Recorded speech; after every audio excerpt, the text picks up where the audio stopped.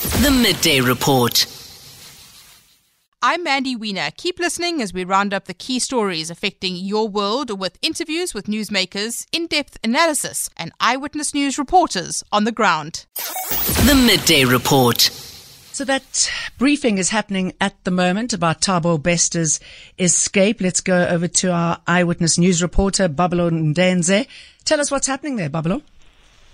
Hi, good afternoon, Jane. Yes, indeed.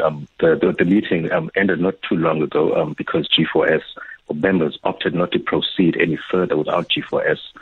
They say G4S is really, culprit number one and should be the first one giving, information to the committee before the department or the ministry. And so the chairperson, Mulani Magwanisha, read the letter from G4S to the members where they request to be rather summoned officially to Parliament, which really outraged most of the members, including the minister and his deputy, particularly Olomisa. And, DA MP Clarence Breitenbach also not holding back there, expressing her anger at the company for showing contempt to Parliament and also not forgetting the victims of Bester's crimes. Take a listen, Jane. These are not victims of flimsy crimes, they're victims of rape. The most harrowing thing there is. And the person that they testified against and put in prison is out there, and they were not even informed. They have no form of protection. It leaves me feeling totally outraged. And I would suggest to you that we consider very, very seriously as a committee not proceeding today. It makes very little sense to me, and it makes almost a mockery of this procedure. Gosh, he certainly sounds as angry as the rest of the country, right? I mean, do we know anything more about why G4S didn't bother to rock up? And what do we think that government's going to do with this information? We know that they were embarrassed, but hopefully they'll be doing a lot more than expressing their embarrassment. Yes. Yes, indeed. The legal representative of G4S was at the meeting. As much as the company claims they were not invited, they did send their lawyer there, a man called Ben Winks, from Weber Wenzel, representing he says there he has a limited mandate, so he can't really give too much information to the committee, but he did basically reiterate what was in the letter, that, they have these, confidentiality obligations, as a company, but so they need to be officially summoned to Parliament, by using the Powers and Privileges Act so that they can be, receive the necessary protections, so before they come, and also get time to prepare for the meeting. They claim in their letter that they need to prepare and would prefer them to be invited, to give a briefing after the Easter weekend, which would be next week. So members obviously not happy about that, but the committee will request the Speaker, Mapisa Ngakula, to, send the official summons. And I think it will only be after the response for that summons will we know the exact date when the meeting will happen, Jane. So I should imagine a lot of frustration around. I mean, we heard it there, and questions still abound. I mean, where on earth is Bester? Where on earth is Bester? Yes, that's definitely one of the key questions. As much as a G4S, I guess, won't be able to answer that specific question, but they would have to answer questions on how he managed to escape, and also questions about the burnt body that was in one of the cells, and who assisted him, and everyone who else was involved. But I think the Minister of Justice and Correctional Services, Ronald Lamola, might be able to give the country, an idea of where any investigations or, if there is any developments in trying to catch Thabo Bester. So we wait. We continue to wait. Babalo Ndenze, thank you. The Midday Report. So the EFF is leading a protest to Uganda's High Commission in Pretoria against Uganda's LGBTQIA plus discriminatory bill. We know that our government, with many others, has been quiet.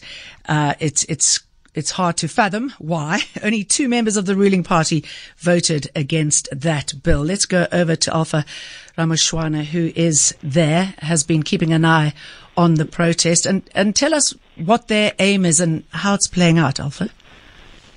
Well, good afternoon, Jane. Well, today, like you said, the EFF is marching to the Uganda High Commission in Pretoria, and of course, this is on the recent passing of the gay bill in the country by the country's parliament. So the EFF is actually joined by, a number of LGBTQIA plus activists who are here to also raise concerns over the passing of the bill. But one of the demands that the EFF will be calling for today is for the President Museveni, the President of Uganda, not to sign this bill into law, because of course if this bill is signed, people could be subjected to the death penalty or harsh punishments or harsh prison sentences for just merely being, gay or identifying as gay. So the EFF will also be calling for the president of that country not to sign this bill. But another thing also, the EFF is here to just give its support. It's saying that Uganda is one of the countries that supported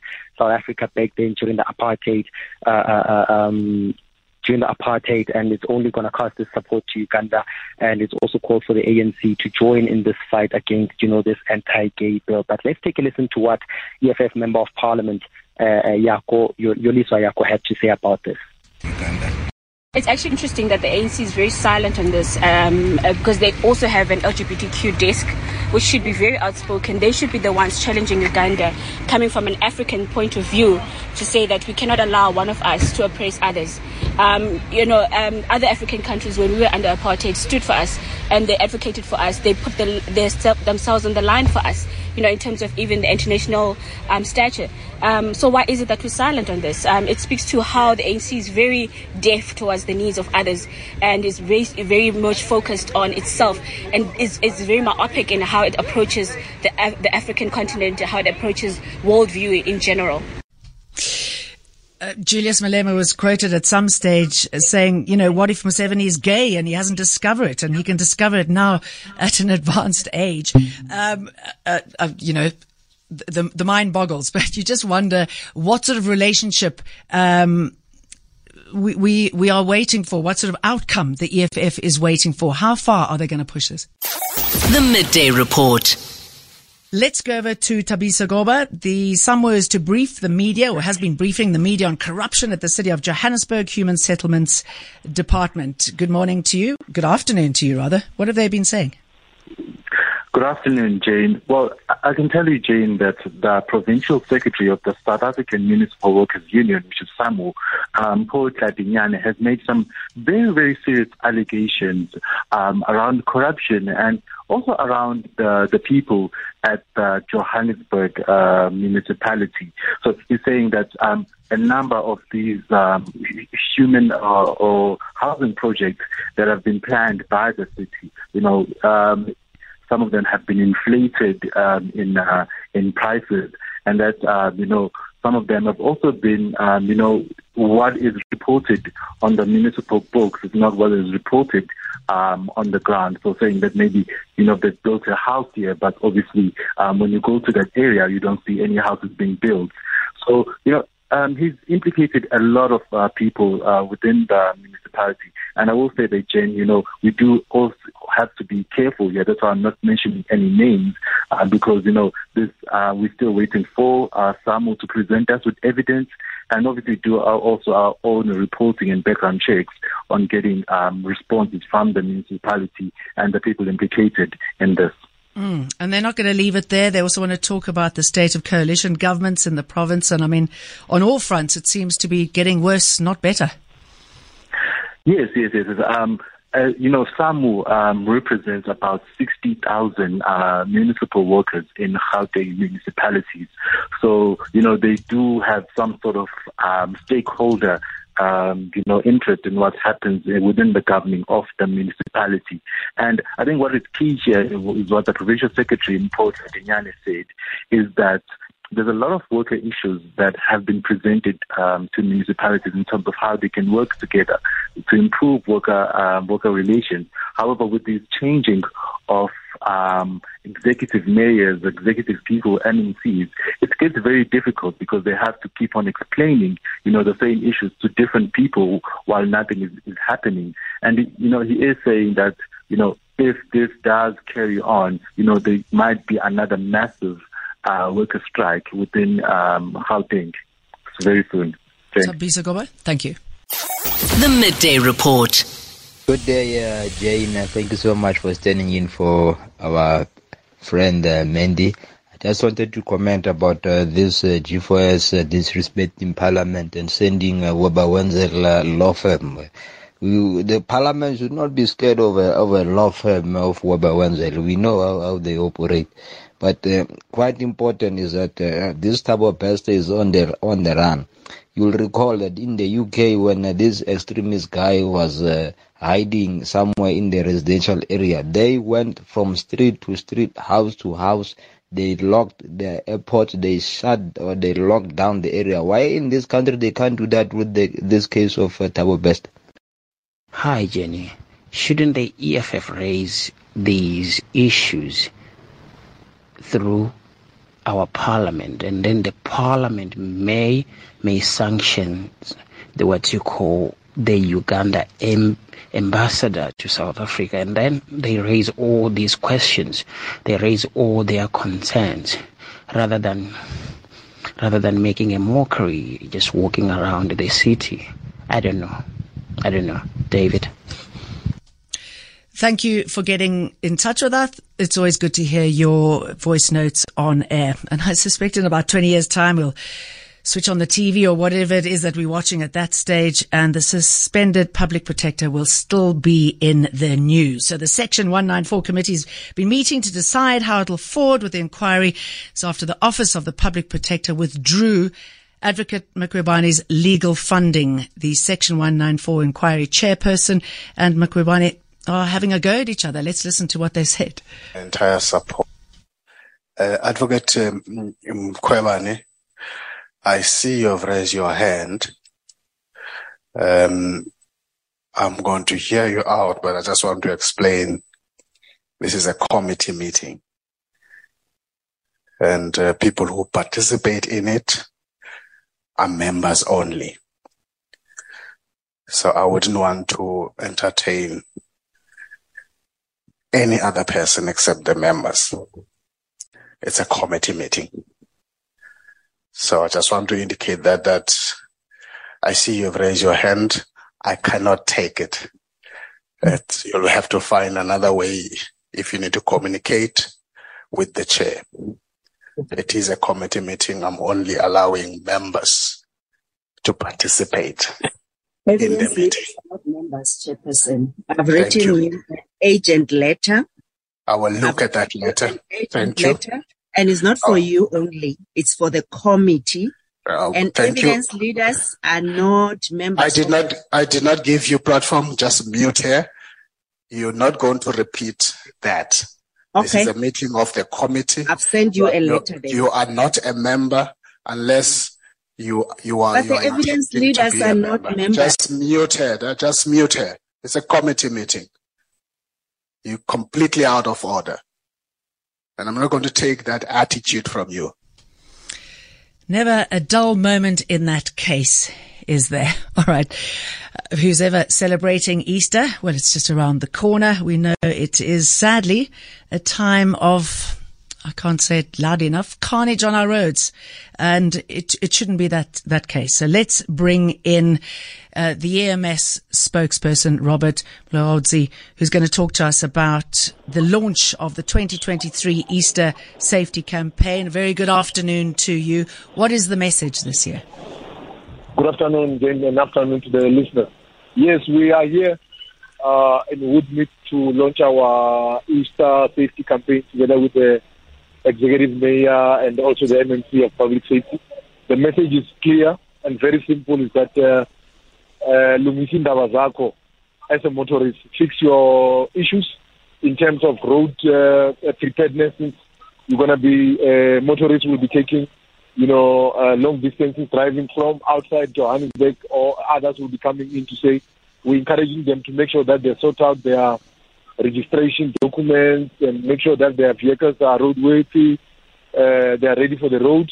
And also, we are also urging our residents, since now we know that it's Easter period, most of our residents will be tempted to visit most of our river streams in the city, who are normally conducting church rituals, baptisms. Mm-hmm. So we're saying to them, right now we already had situations where people have lost their lives while they're conducting rituals, baptism rituals.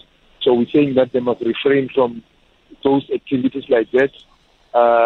And also so that we can be able to prevent drowning incidents. And also now that we have had reports from the National Department of Health that river stream along Jackskay in the area of Deep Slope, we already have reported cholera outbreaks in that area. So we're saying our residents must refrain from these activities so that we can be able to prevent the cholera outbreaks and also a drowning incident. And also the motorists to look after themselves as and when they are traveling from one area to another during this Easter season.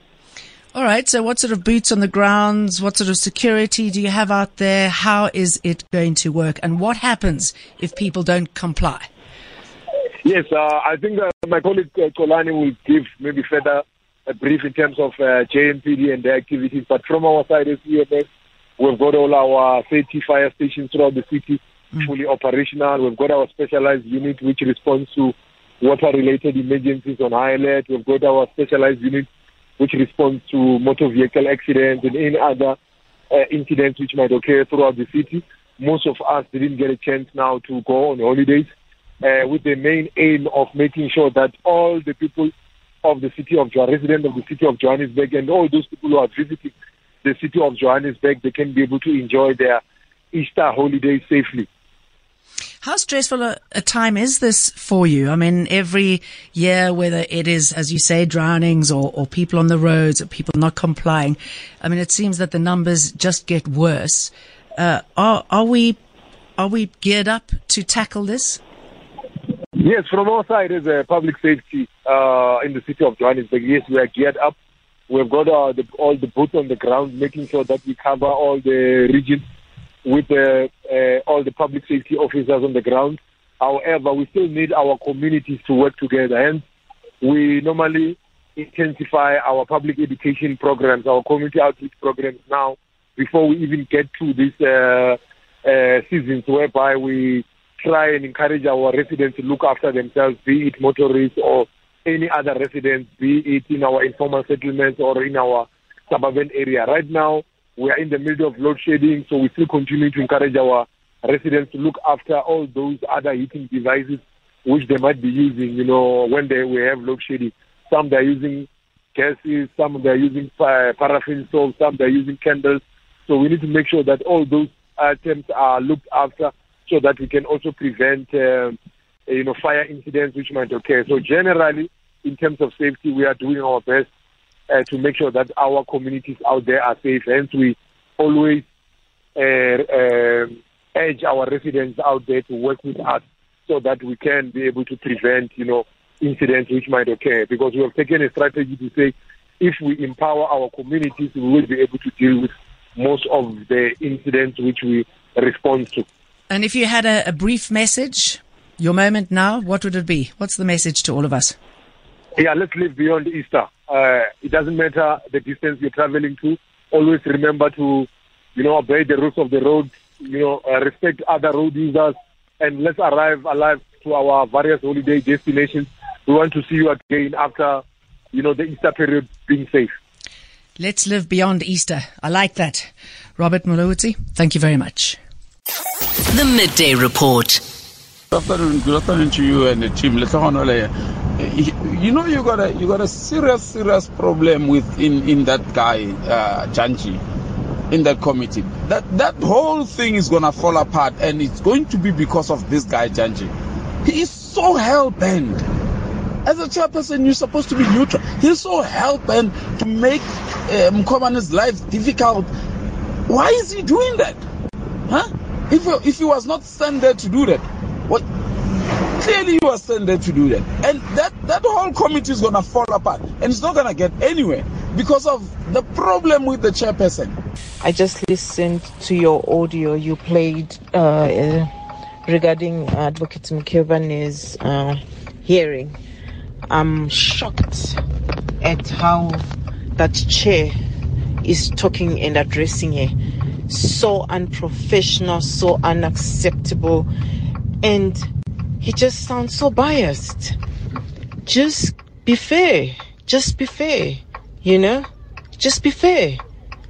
The way he addressed her, shocking, very shocking. Thank you very much for that. As I said a little earlier, it certainly is divisive, isn't it? And it's certainly not impassioned. No moment left unturned when it comes to tweaking those passion knobs. All right, let's talk about NUMSA's threatened bus strike ahead of Easter weekend. That certainly winds people up as well, regardless of where you're sitting on that one. Let's bring in NUMSA spokesperson Phakamile Shlubi-Majola. A very good afternoon to you. Why the strike? Good afternoon, and good afternoon to your listeners. Our members have been provoked into taking this drastic action because the employers in the bus passenger sector are refusing to engage on the demand for either medical insurance or a medical aid for our members. And this is why we find ourselves where we are today. Okay, and how likely are they to budge with the action, and how extensive will your action be? Well, we certainly hope that they take it seriously, because at the end of the day, it's commuters who are going to suffer. They will also suffer if their profits are affected as a result of this action. And we hope that they'll do the right thing. I mean, these are workers who on average are earning. Phakamile, we seem to have lost their you. Own salary. Okay. And we don't have to tell you about the state of our public hospitals. So this is essentially a burning demand. And we sincerely hope that employers in the sector will come back to the table and negotiate with us. Otherwise, unfortunately, there will be a strike during the Easter weekend. And what is your message to those who will be affected by the strike if it does go ahead, those who desperately need to get around the country? We sincerely apologize for the inconvenience. We hope that they direct their anger towards the employers. We have been negotiating on this issue since January this year. And it's just unfortunate that the employers, Kobia and Sabia, just don't take this matter seriously. And we urge them to come back to the table. It's not too late. In fact, we've already issued a request to the National Bargaining Forum for an urgent meeting so that we can actually deal with this demand and hopefully come to an agreement before it is too late. Well, what are the members saying about this? How far are they prepared to push this? Our members have made it very clear that if we are not able to secure this in wage talks, they are willing to go on strike. So it really is up to the employers. The ball is in their court. All right, Phakamile Shlubi-Majola, thank you very much for talking to us. We'll certainly be keeping an eye out on the strike, and if you are to get the response that you need, what impact that's likely to have. The Midday Report. I mean, you've probably been hearing about the travel problems in and around the country. Cape Town is not immune to that, and we have finally had some developments there. The Cape Town to Nyanga line is open, partially, not fully yet, but it's certainly, the wheels are turning. It's going to make such an impact on commuters there who've been hit hard in the pocket. Let's listen what the WCape acting regional manager of PRASA, Raymond Vaseko, said when he gave a heartfelt gratitude to the communities and stakeholders that made it possible to recover that line from Cape Town to Nyanga. Cape Townians understand how the Central Line connects the city of Cape Town, the CBD at Belleville, plus the industrial area at Kraaifontein. In the city of Cape Town, we live in Central. It's called Metro Southeast. We live in Khayelitsha, we live in Nolungile, we live in Mitchell's Plain, Captain's Club. That's where people live. But that's not where we work. The industries are in Claremont, the industries are in Cape Town, they're in Ndabeni, they are Pinelands. The industries are all the way to Kraaifontein in the north, Belleville CBD. We are working at Brackenfell and Stegland. We live in Central. So when we were trying to recover this service, we had to recover Cape Town to retreat all the way to Fishhook as well, from Cape Town, Belleville, all the way to Kraaifontein, and take that line to Wellington.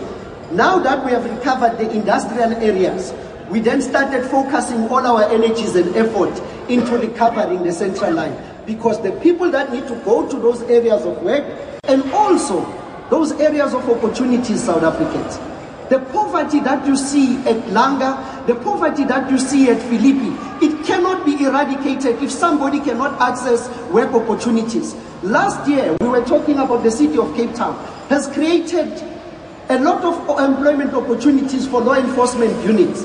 We were asking ourselves, in Philippi, at Kaelicha, at Nonkubela, how many of your neighbors are wearing the law enforcement uniform to go to Cape Town? Those opportunities are passing your neighbors because me as Prasa, I'm unable to bring the train to you. In order to bring the train to you, help me. This is what the community of Langa did. They then said, Sizopegela Maseo, we will shift and allow the train to go through. The first corridor that we recovered on the Central Line was from Cape Town through Langa to Belleville. That we recovered on the 26th of July.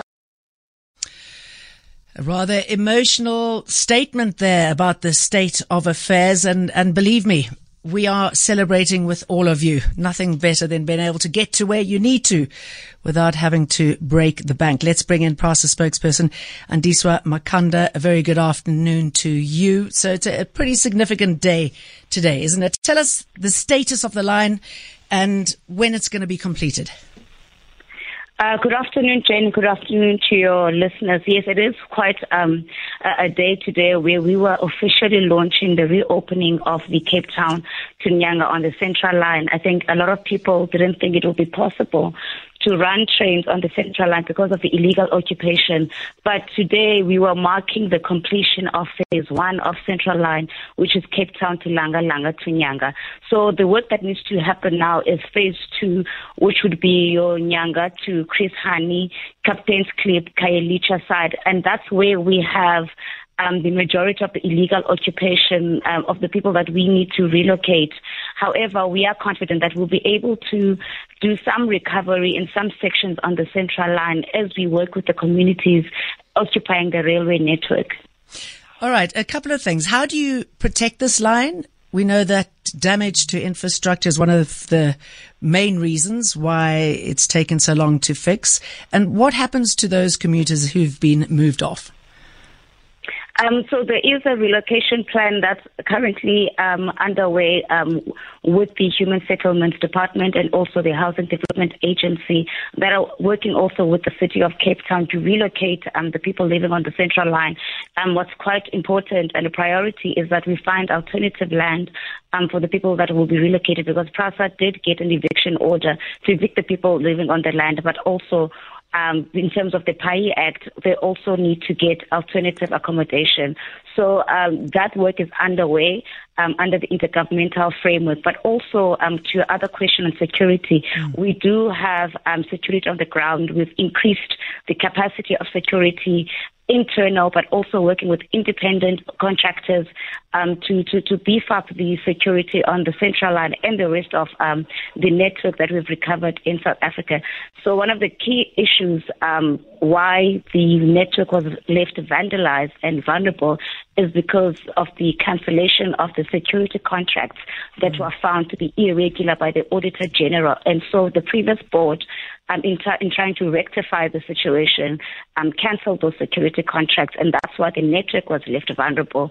However, we do have boots on the ground. We're working with law enforcement. We are also bringing technology to the rail network. So we have a comprehensive security plan that is put in place that we're going to implement in phases across the country. I mean, we're talking about more than 2,000 kilometers of rail network that needs to be protected. And so we are doing it gradually as we recover the lines. We also implement our security plan, and where we have implemented that integrated security strategy, we haven't had any incidences of theft and vandalism. Although people have been, there have been attempts, we haven't had any incidences. Also, over and above that, we also installing anti-vandal clips. So even the rail network that we are installing now, it comes with safety features so that it's not easy for criminals to steal the rail network and the tracks. Okay. I mean, it's sad that we've got to be celebrating just the opening of lines. I mean, they should be open and continuing. But anyway, that's where we are in this country. Tell us about some of the stories that you've heard about how it has changed people's lives, how it has improved people's lives. The fact that part of this line is now operational. I think part of the stories that we're hearing, in particular this morning, and also in all the other net corridors that we've recovered, is that people talk about how expensive it is to get around. The mode of transport is expensive. Taxi fares are quite high. Can't afford it. And so because we are essentially, we used to be the backbone of transport, we're no longer the backbone of public transport. And so there was that gap where people were struggling financially because of this huge gap of not having the railways, of not having trains. And so what we have been able to do is connect people to opportunities of work, to opportunities of participating in the economy.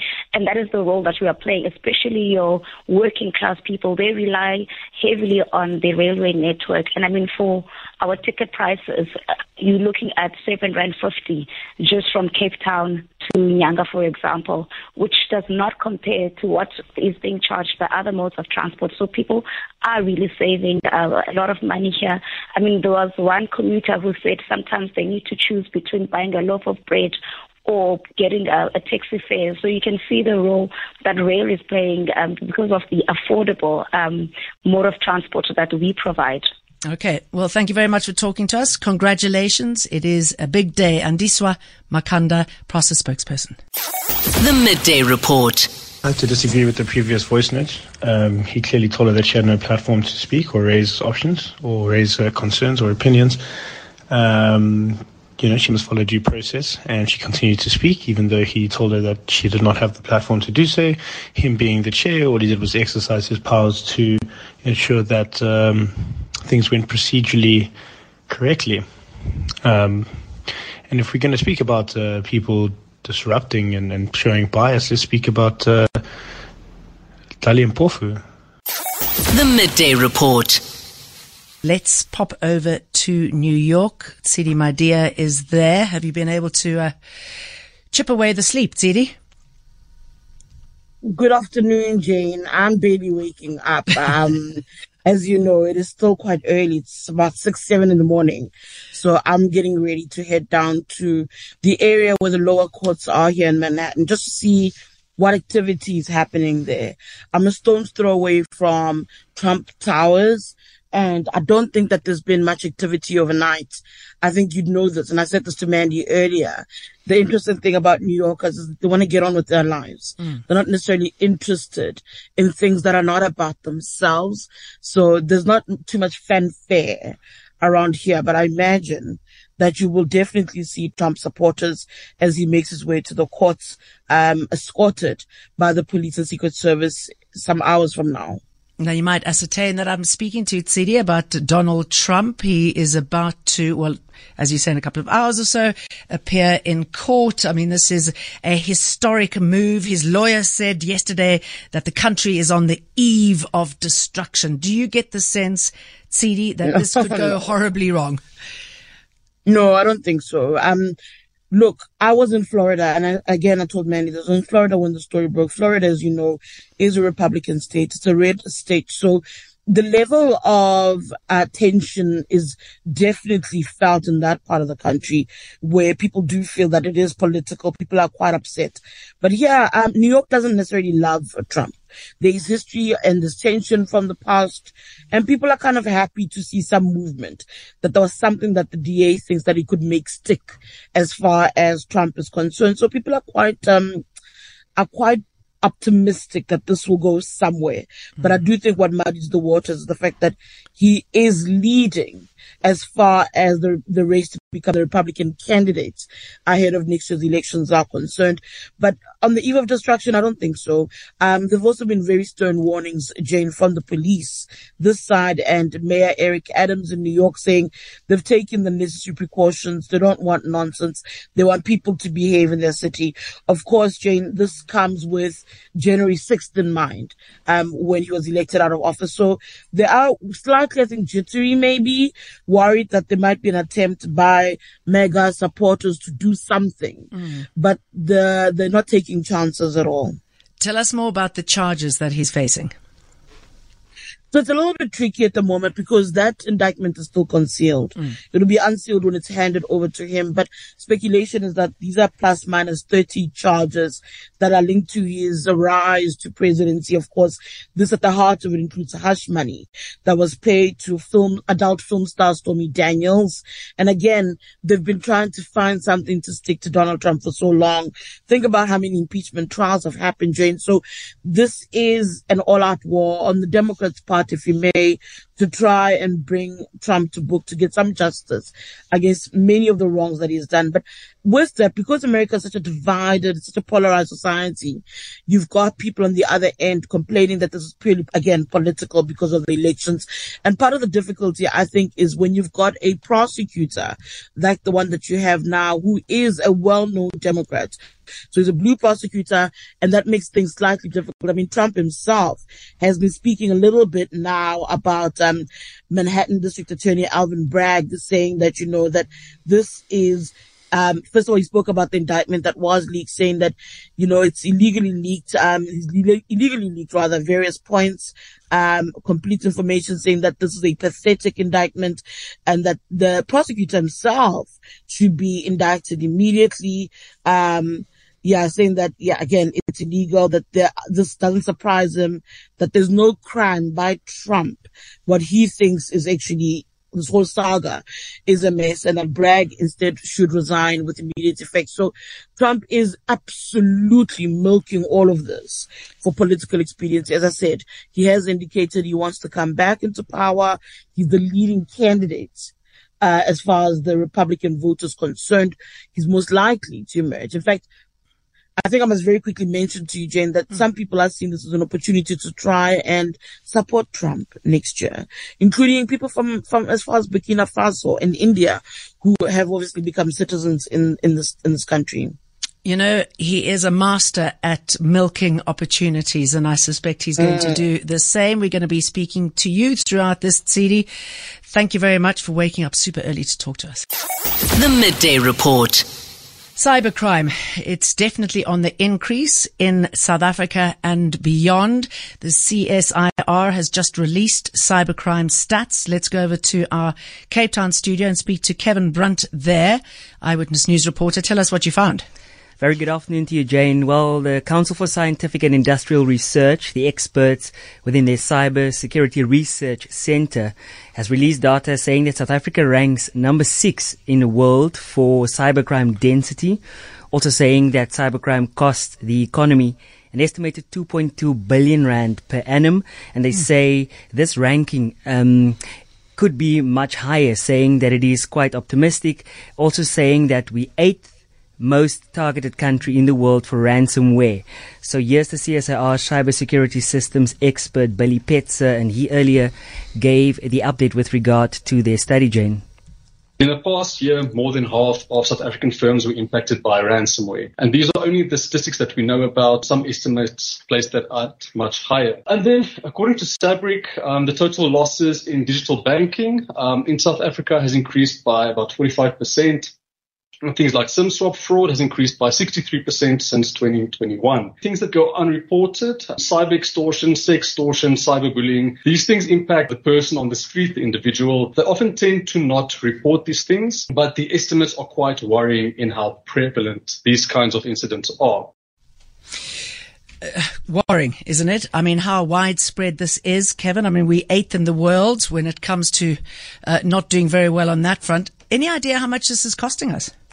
They gave an estimate, economic estimate for the country at about 2.2 billion rand, Jane, but also saying that there are a number of reasons as to why South Africa, is so exposed when it comes to the issue of cybersecurity, talking about the complex socio-economic landscape in the country, referring to the fact that we are the most unequal country in the world. We have high levels of poverty as well as unemployment, coupled with crime rate, a vulnerable population, easy targets. Also, with the adoption of technology, most people, over 90%, The study shows have a smartphone and they have access to technologies that make it easy for these cyber attackers then to infiltrate some of the people's systems. Also, not a lot of good news coming for business. Sabric says that the total gross losses in digital banking in South Africa increased by 45%.